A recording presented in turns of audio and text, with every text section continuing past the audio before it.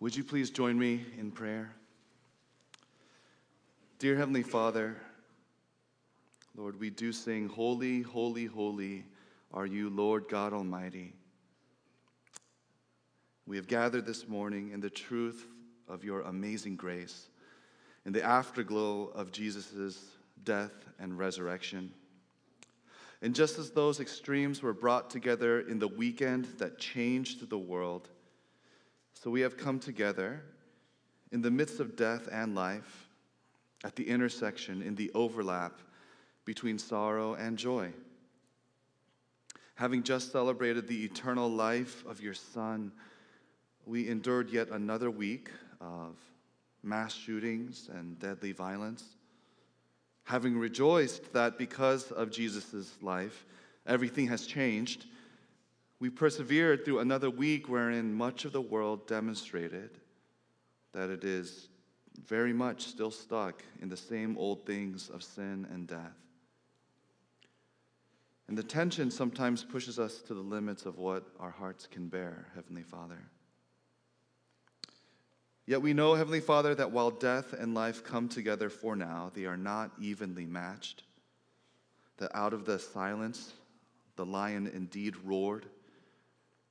Christ, you rose from the dead. You ascended to the right hand of the Father in heaven.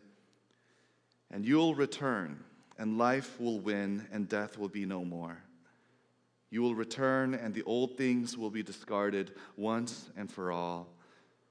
And in the meantime, we can trust and rely on Christ's rule and reign from the right hand of the Father. So, Heavenly Father and Lord Jesus, by your Spirit, we take a moment now to lift up to you the burdens that are on our hearts, in silent prayer to bring them to you now. All we have lifted to you, we trust you have received. In Jesus' name. In Philippians chapter 2, verses 6 through 11 says, Christ Jesus, who being in very nature God, did not consider equality with God something to be used to his own advantage. Rather, he made himself nothing by taking the very nature of a servant, being made in human likeness, and being found in appearance as a man. He humbled himself by becoming obedient to death, even death on a cross. Therefore, God exalted him to the highest place and gave him the name that is above every name, that at the name of Jesus, every knee should bow in heaven and on earth and under the earth, and every tongue acknowledge that Jesus Christ is Lord, to the glory of God the Father. Amen. Thank you, Julie. Well, today is the second Sunday of Easter, and in some traditions this is connected with Thomas, because it was on the 8th day that Jesus appeared to Thomas, who had missed his first appearance to the disciples on the evening of the resurrection. "See and believe," said Jesus to Thomas, and he responded, "My Lord and my God." To which Jesus said, "Because you have seen me, you have believed. Blessed are those who have not seen and yet have believed."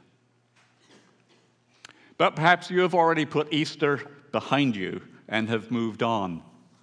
Perhaps you're now looking ahead to Memorial Day and the beginning of summer. But not so fast. I want to pause a little and reflect on religious calendars. In the beginning, God made the lights in the sky to separate the day from the night and serve as signs to mark sacred times and days and years. The sun, the moon, and the stars, since time immemorial, have been our timekeepers, dividing our time into days and months and years. And they give rhythm to a life on multiple levels. And part of that rhythm is the seasons, not just summer and winter, seed time and harvest, but also religious seasons, sacred times on our religious calendars. Now, perhaps you pay no attention at all to the sun, the moon, and the stars as timekeepers. You just look at your phone. But our religious calendars do pay attention to the sun, moon, and stars. And God gave Israel a religious calendar, commanding them to celebrate 3 annual festivals: Passover in the Feast of Unleavened Bread in the first month, Shavuot, or the Feast of Weeks, in the 3rd month, and Sukkot, or the Feast of Tabernacles, in the 7th month. And these were rooted in Israel's history. They were memorials to remind Israel of its history, that it had been liberated from bondage from Egypt into freedom, and it was bound for the promised land. And each of these feasts involved a meal in God's presence. Now, as Christians, we believe that Jesus reshaped that feast of Passover around himself, transforming the Passover meal into a meal about himself. The bread was now his body, the wine was now his blood. And he invited his disciples to repeat this in remembrance of him. And we do so still today. And we'll do so at the end of this service. This is the one festival commanded of Christians, though we tend not to think of it as a festival, as a feast. But fairly quickly, the early church did create a series of festivals. Now, these are not commanded in Scripture, but they have proven valuable in structuring the year, a liturgical year.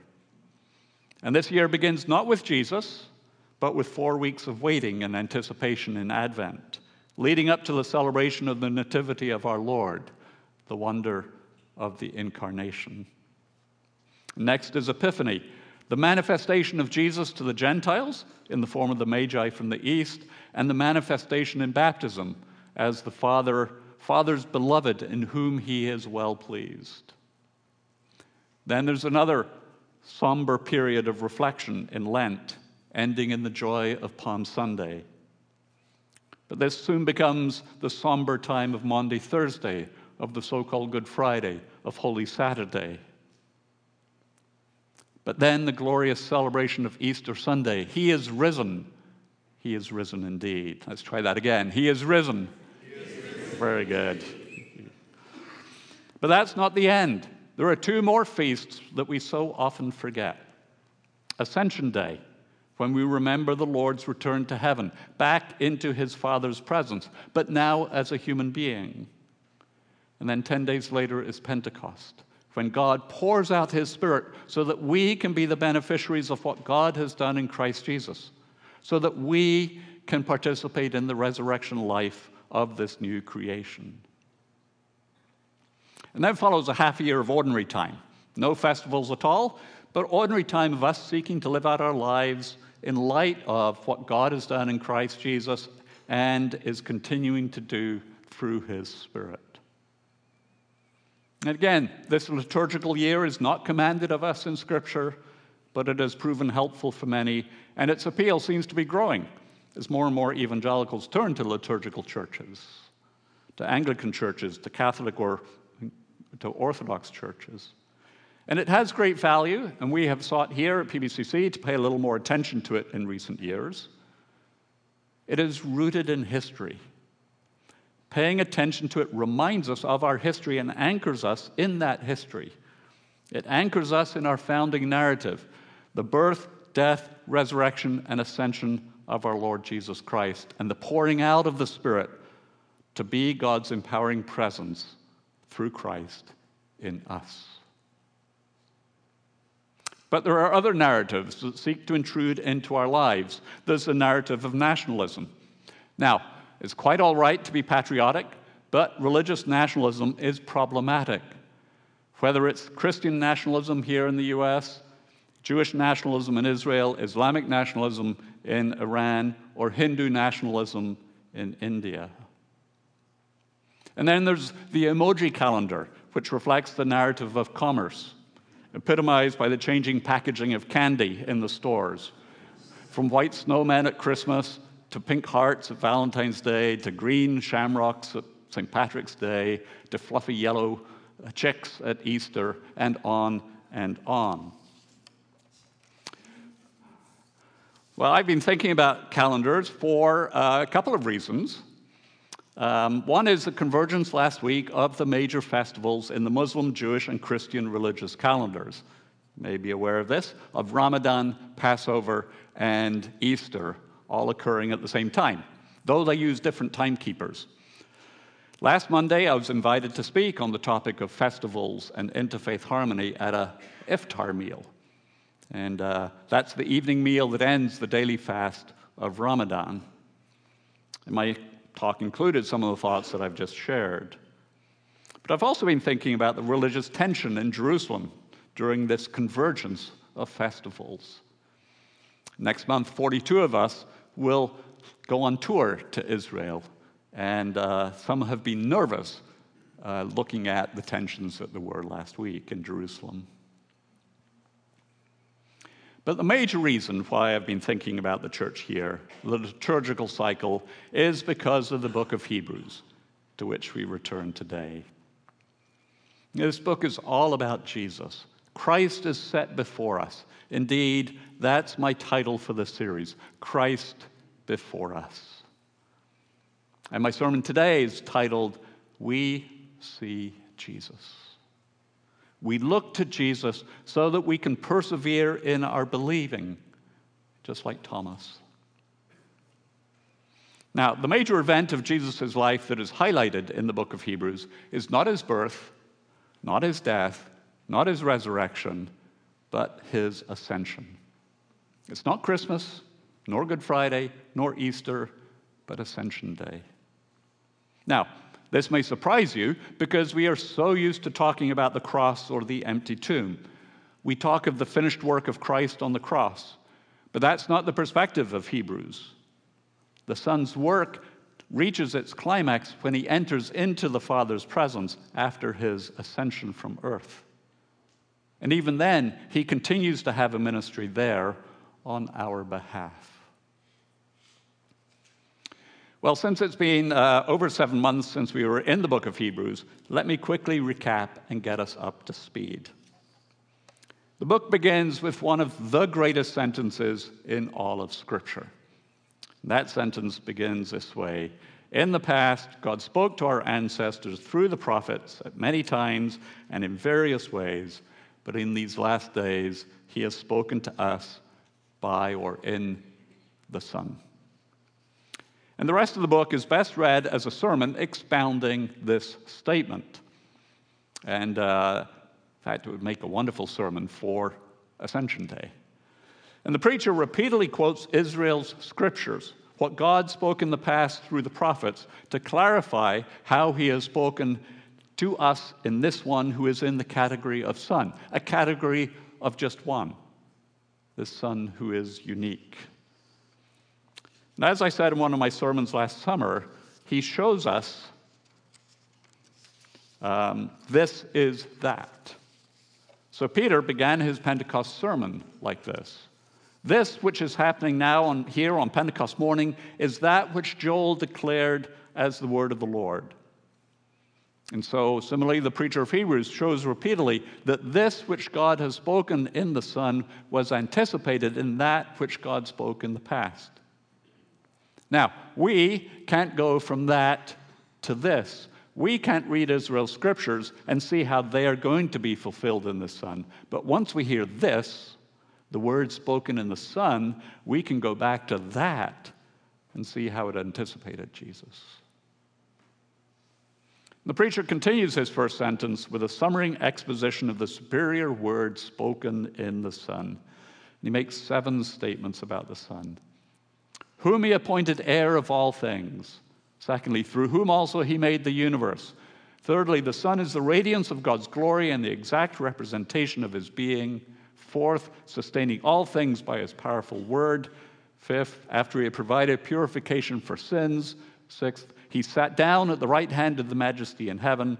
And seventh, so he became as much superior to the angels as the name he has inherited is superior to theirs. Well, this raises some questions, at least it does for me. If the Son was the agent through whom God made the entire universe, wasn't the Son already superior to the angels? And his becoming superior to the angels seemed to be associated with him sitting down at God's right hand, with Ascension Day. And how and when did he provide purification for sins? This too seems to be associated with him taking his seat, with Ascension Day. And then after this magnificent opening sentence, the preacher uses 7 quotations from Israel's scriptures to show the superiority of the Son to the angels. And the final one of these 7 quotes is from Psalm 110. It's verse 1, the most quoted verse in the New Testament. Sit at my right hand until I make your enemies a footstool for your feet. Again, we have the Son's session at the Father's right hand. Ascension Day, yet again. Now the preacher interrupts his exposition of the superiority of the Son to give a word of exhortation coupled with a warning, the beginning of chapter 2. He urges us to, quote, pay much closer attention to what we have heard, lest we drift away from it. For how shall we escape if we neglect so great a salvation? So what we have heard is the good news of salvation, declared to us by the Lord, attested by the ear witnesses, those who heard Jesus in person, and validated by the Holy Spirit. And this is the pattern of Hebrews. The preacher alternates between exposition of the Son and exhortations to us to persevere in faithfully following him. We see Jesus in the expositions, and we're urged to carry on believing as we carry on our life, like Thomas. We come now to the second block of expositions, chapter 2, verses 5 through 18, and we'll be in this for these next 2 Sundays. Now, long ago, Gregory the Great, echoing earlier words from Jerome, wrote this: Scripture is like a river, again, broad and deep, shallow enough here for the lamb to go wading, but deep enough there for the elephant to swim. Much repeated quote. Now, when it comes to Hebrews, I still feel like a lamb paddling in the shallows. But in 2 weeks' time, we'll get to hear from one who has spent 4 decades swimming in the depths of the book. George Guthrie, professor of New Testament at Regent College, who's an expert on the book of Hebrews, and he will be our guest preacher on the 30th. And we're bringing him down for our annual pastoral staff retreat that week, to spend the week in Hebrews. Well, after his word of exhortation, the preacher picks up from the end of chapter 1, where he had said that it was not angels whom God invited to sit at his right hand. Instead, the angels are busy. They're busy, sent out to serve those who will inherit salvation, us who hear and respond to the word spoken in the Son. So now we come to Hebrews chapter 2, verse 5, and I'm going to read from the NIV, and you also have it printed on your little worship sheet. It is not to angels that he has subjected the world to come, about which we are speaking.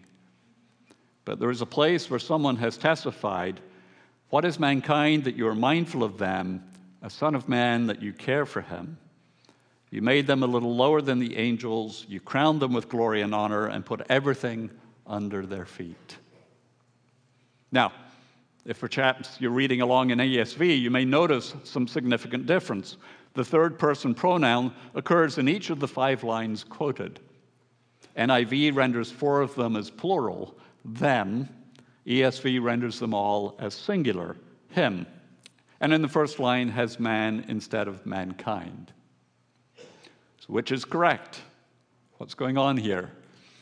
Well, it's not a simple answer. There is a place where someone has testified.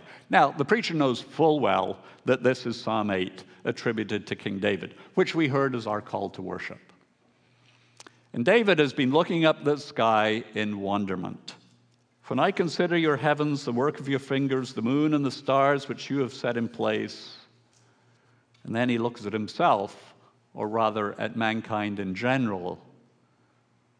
What is mankind that you are mindful of them? Human beings that you care for them.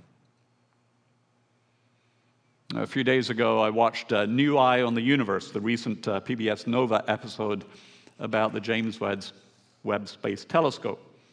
There's a vast difference in scale between the cosmos and us humans.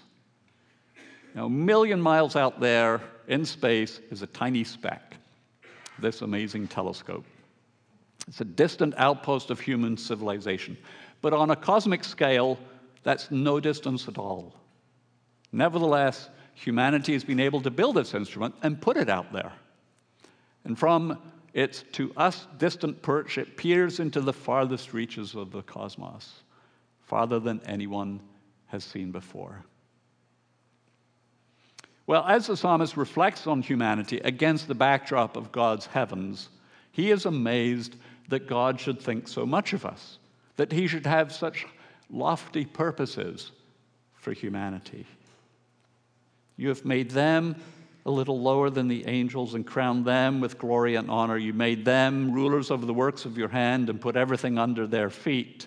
And again, Psalm 8, NIV consistently uses plural pronouns. ESV uses singular. Now, in writing Psalm 8, David was reflecting on Genesis 1, and perhaps you picked that up as Eugene read Psalm 8 for us earlier, echoes of the language of Genesis 1. God created mankind, ha'adam, the human, in his own image. Male and female, he created them. He blessed them, and he said to them, "Be fruitful and increase in number, fill the earth and subdue it, rule over the fish of the sea and the birds in the sky and every living creature that moves on the ground." Now in Psalm 8, then, it is clear that David is referring to humanity as a whole. Man, in Hebrew and Greek and in English until recently, could be used in the gender-specific or gender-inclusive way. But now man is heard primarily in a gender-specific way. And so I support how NIV has chosen to translate Psalm 8 in a gender-inclusive manner. And this is one of the reasons why I preach out of the NIV, not the ESV. Because I want women to hear that you are fully included in the text. And it helps that the translation committee behind the NIV includes women, whereas the ESV, by design, does not. Now, in light of Genesis 1, the statement that David makes about humanity are synonymous, and they are simultaneous. Humans are a little lower than the angels, who are heavenly beings in God's presence, but humans are above all other earthly creatures. Humans are crowned with glory and honor. These latter terms, glory and honor, being closely associated with rule. And all earthly creatures are under the rule of humans. So, Genesis 1, Psalm 8 affirm these three aspects about humanity, which are simultaneous. But the preacher in Hebrews now expounds this quote from Psalm 8, doing so in light of Psalm 110, verse 1, his previous quote. So verse 8, in putting everything under them, God left nothing that is not subject to them, yet at present we do not see everything subject to them. The pronouns again are singular, and NIV again translates them into plurals, them 3 times. But there's a disconnect here between the vision and the reality, between the grandeur of Genesis 1 and Psalm 8 and what we see today, between what humanity was created for and humanity's current condition. God put everything under human beings, all the creatures of all 3 realms, the sea, the sky, and the land. But that's not what we see. Humanity has failed to live up to God's creation intent. Humanity has frustrated the purposes for which God created it. We do not see humanity as we ought. But now the preacher switches from what we don't see to what we do see in verse 9. But we do see Jesus, who was made lower than the angels for a little while, now crowned with glory and honor because he suffered death, so that by the grace of God he might taste death for everyone.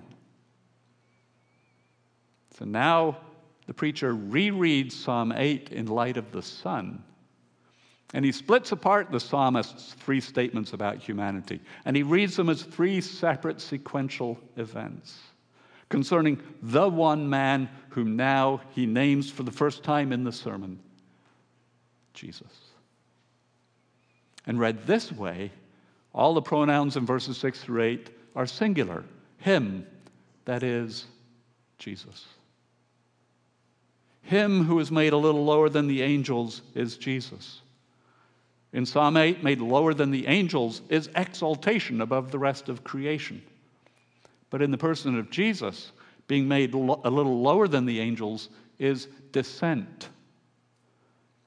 And here we have the mystery of the incarnation, that the eternal Son, present in the Godhead before the beginning, should step down, should humble himself, and enter into human history as one of us. Him who is crowned with glory and honor is Jesus, whom we now see. And here, as in Psalm 8, the glory and honor are associated with rule, the rule of the one who is crowned. When did this happen? At the Ascension. Now, in 3 weeks' time, on May 6th, Charles III and Camilla will be crowned King and Queen of the United Kingdom. So since I'm still a UK citizen, they will be Charles III is already my monarch, technically. So the coronation will be in Westminster, where monarchs have been crowned since 1066. So we've got some very ancient history here. He will sit in the throne of the ancient coronation chair, which is over 700 years old. And there he'll be crowned with St. Edward's crown. That's only 350 years old, replacing a crown that was destroyed in the English Civil War.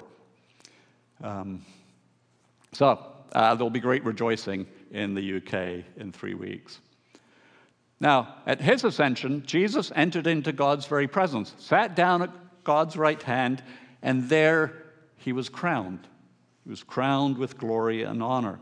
He who was made lower than the angels, there in chapter 2, verse 9, has now become superior to the angels, chapter 1, verse 4. The Son, pre-existent with the Father, his agent of all creation, was made lower than the angels, incarnate as Jesus the man. And then without putting off his humanity, he is now returned to the Father, becoming superior to the angels as the God-man, as Jesus the Son. So we see Jesus, who is made lower than the angels, now crowned. But we do not yet see the third stage. We do not yet see everything in subjection to him, to Jesus. Bringing in Psalm 110, which is quoted at the end of chapter 1, God said unto him, "Sit at my right hand until I make your enemies a footstool for your feet." We do not yet see until the third stage is yet future. Jesus, already enthroned in heaven, will return to earth to receive his inheritance, rule over all things. At Advent, we anticipate not only the first coming of Jesus, but his return, his second coming, the return of the King, his parousia to be present with us.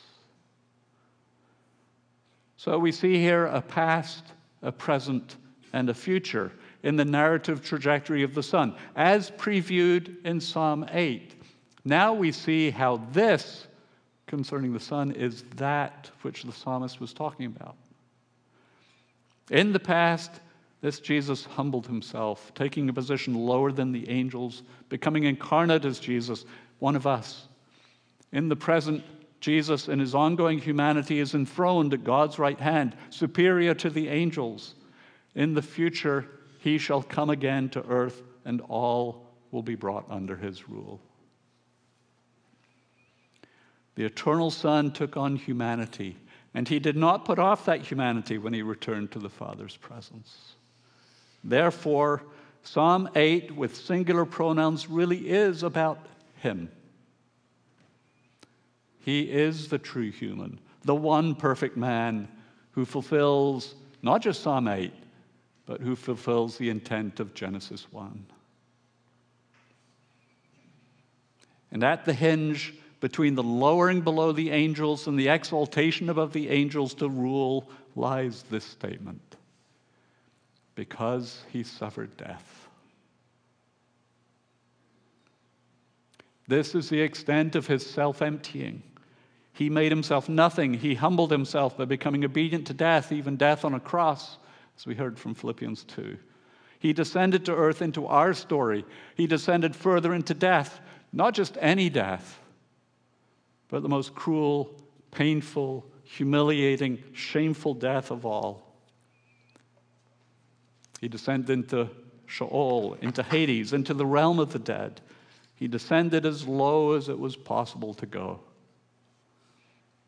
in faithful obedience to the one who sent him. Therefore, God has exalted him to the highest place and given him the name that is above every name. Because he suffered death, a death he did not deserve. Death had no claim on him and had to let him go.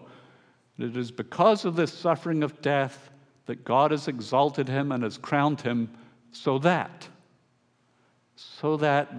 there is a purpose here, so that by the grace of God he might taste death for everyone. Now, tasting death doesn't just mean a little nibble. It's an idiom meaning to fully experience. He fully experienced death so that it might be on our behalf. How do we avail ourselves of that? How does the death of death and the death of Christ work for us? By hearing this greater word that God has spoken in the Son. By seeing and believing like Thomas. By following him who has gone before us to open up the way into God's presence. This is a remarkable text. In Psalm 8, David the psalmist riffs on Genesis 1 as he considers humanity's place in God's cosmos. Here in Hebrews 2, the preacher riffs on both Psalm 8 and Psalm 110 to help us see Jesus. To see Jesus so that we will come to believe, and having come to believe, that we will keep on believing, persevering in the life of faith as we follow him, our Lord and our God. Now, skeptics wonder how one can possibly believe in the resurrection. But I think the greater wonder is the incarnation.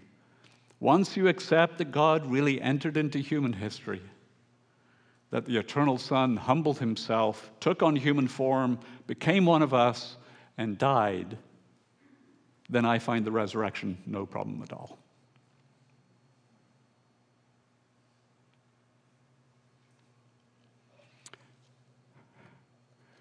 The Son left his station there in God's presence, came to earth to be one of us, that we ultimately might become like him, be restored to God's presence. This is amazing grace. Well, it's fitting that we come to the table, that in light of this text, that we get to observe this feast, this one feast that we are commanded to do repeatedly, communion. And as we prepare for that, in preparation for that, I would like us to stand and together confess our faith in the words of the Apostles' Creed.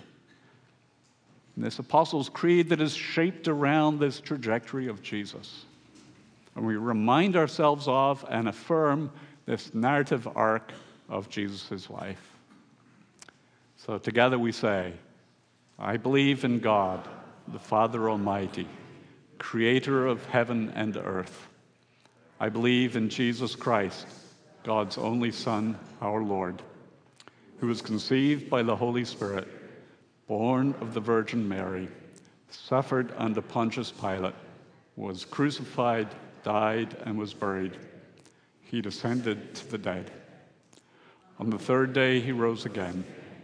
He ascended into heaven. He is seated at the right hand of the Father, and he will come to judge the living and the dead. I believe in the Holy Spirit, the Holy Catholic Church, the communion of sins, the forgiveness of sins, the resurrection of the body, and the life everlasting. Amen. You may be seated. Now may the God of peace, who through the blood of the eternal covenant brought back from the dead our Lord Jesus, that great shepherd of the sheep, equip you with everything good for doing his will, and may he work in us what is pleasing to him, through Jesus Christ, to whom be the glory forever and ever. Amen. Go in peace.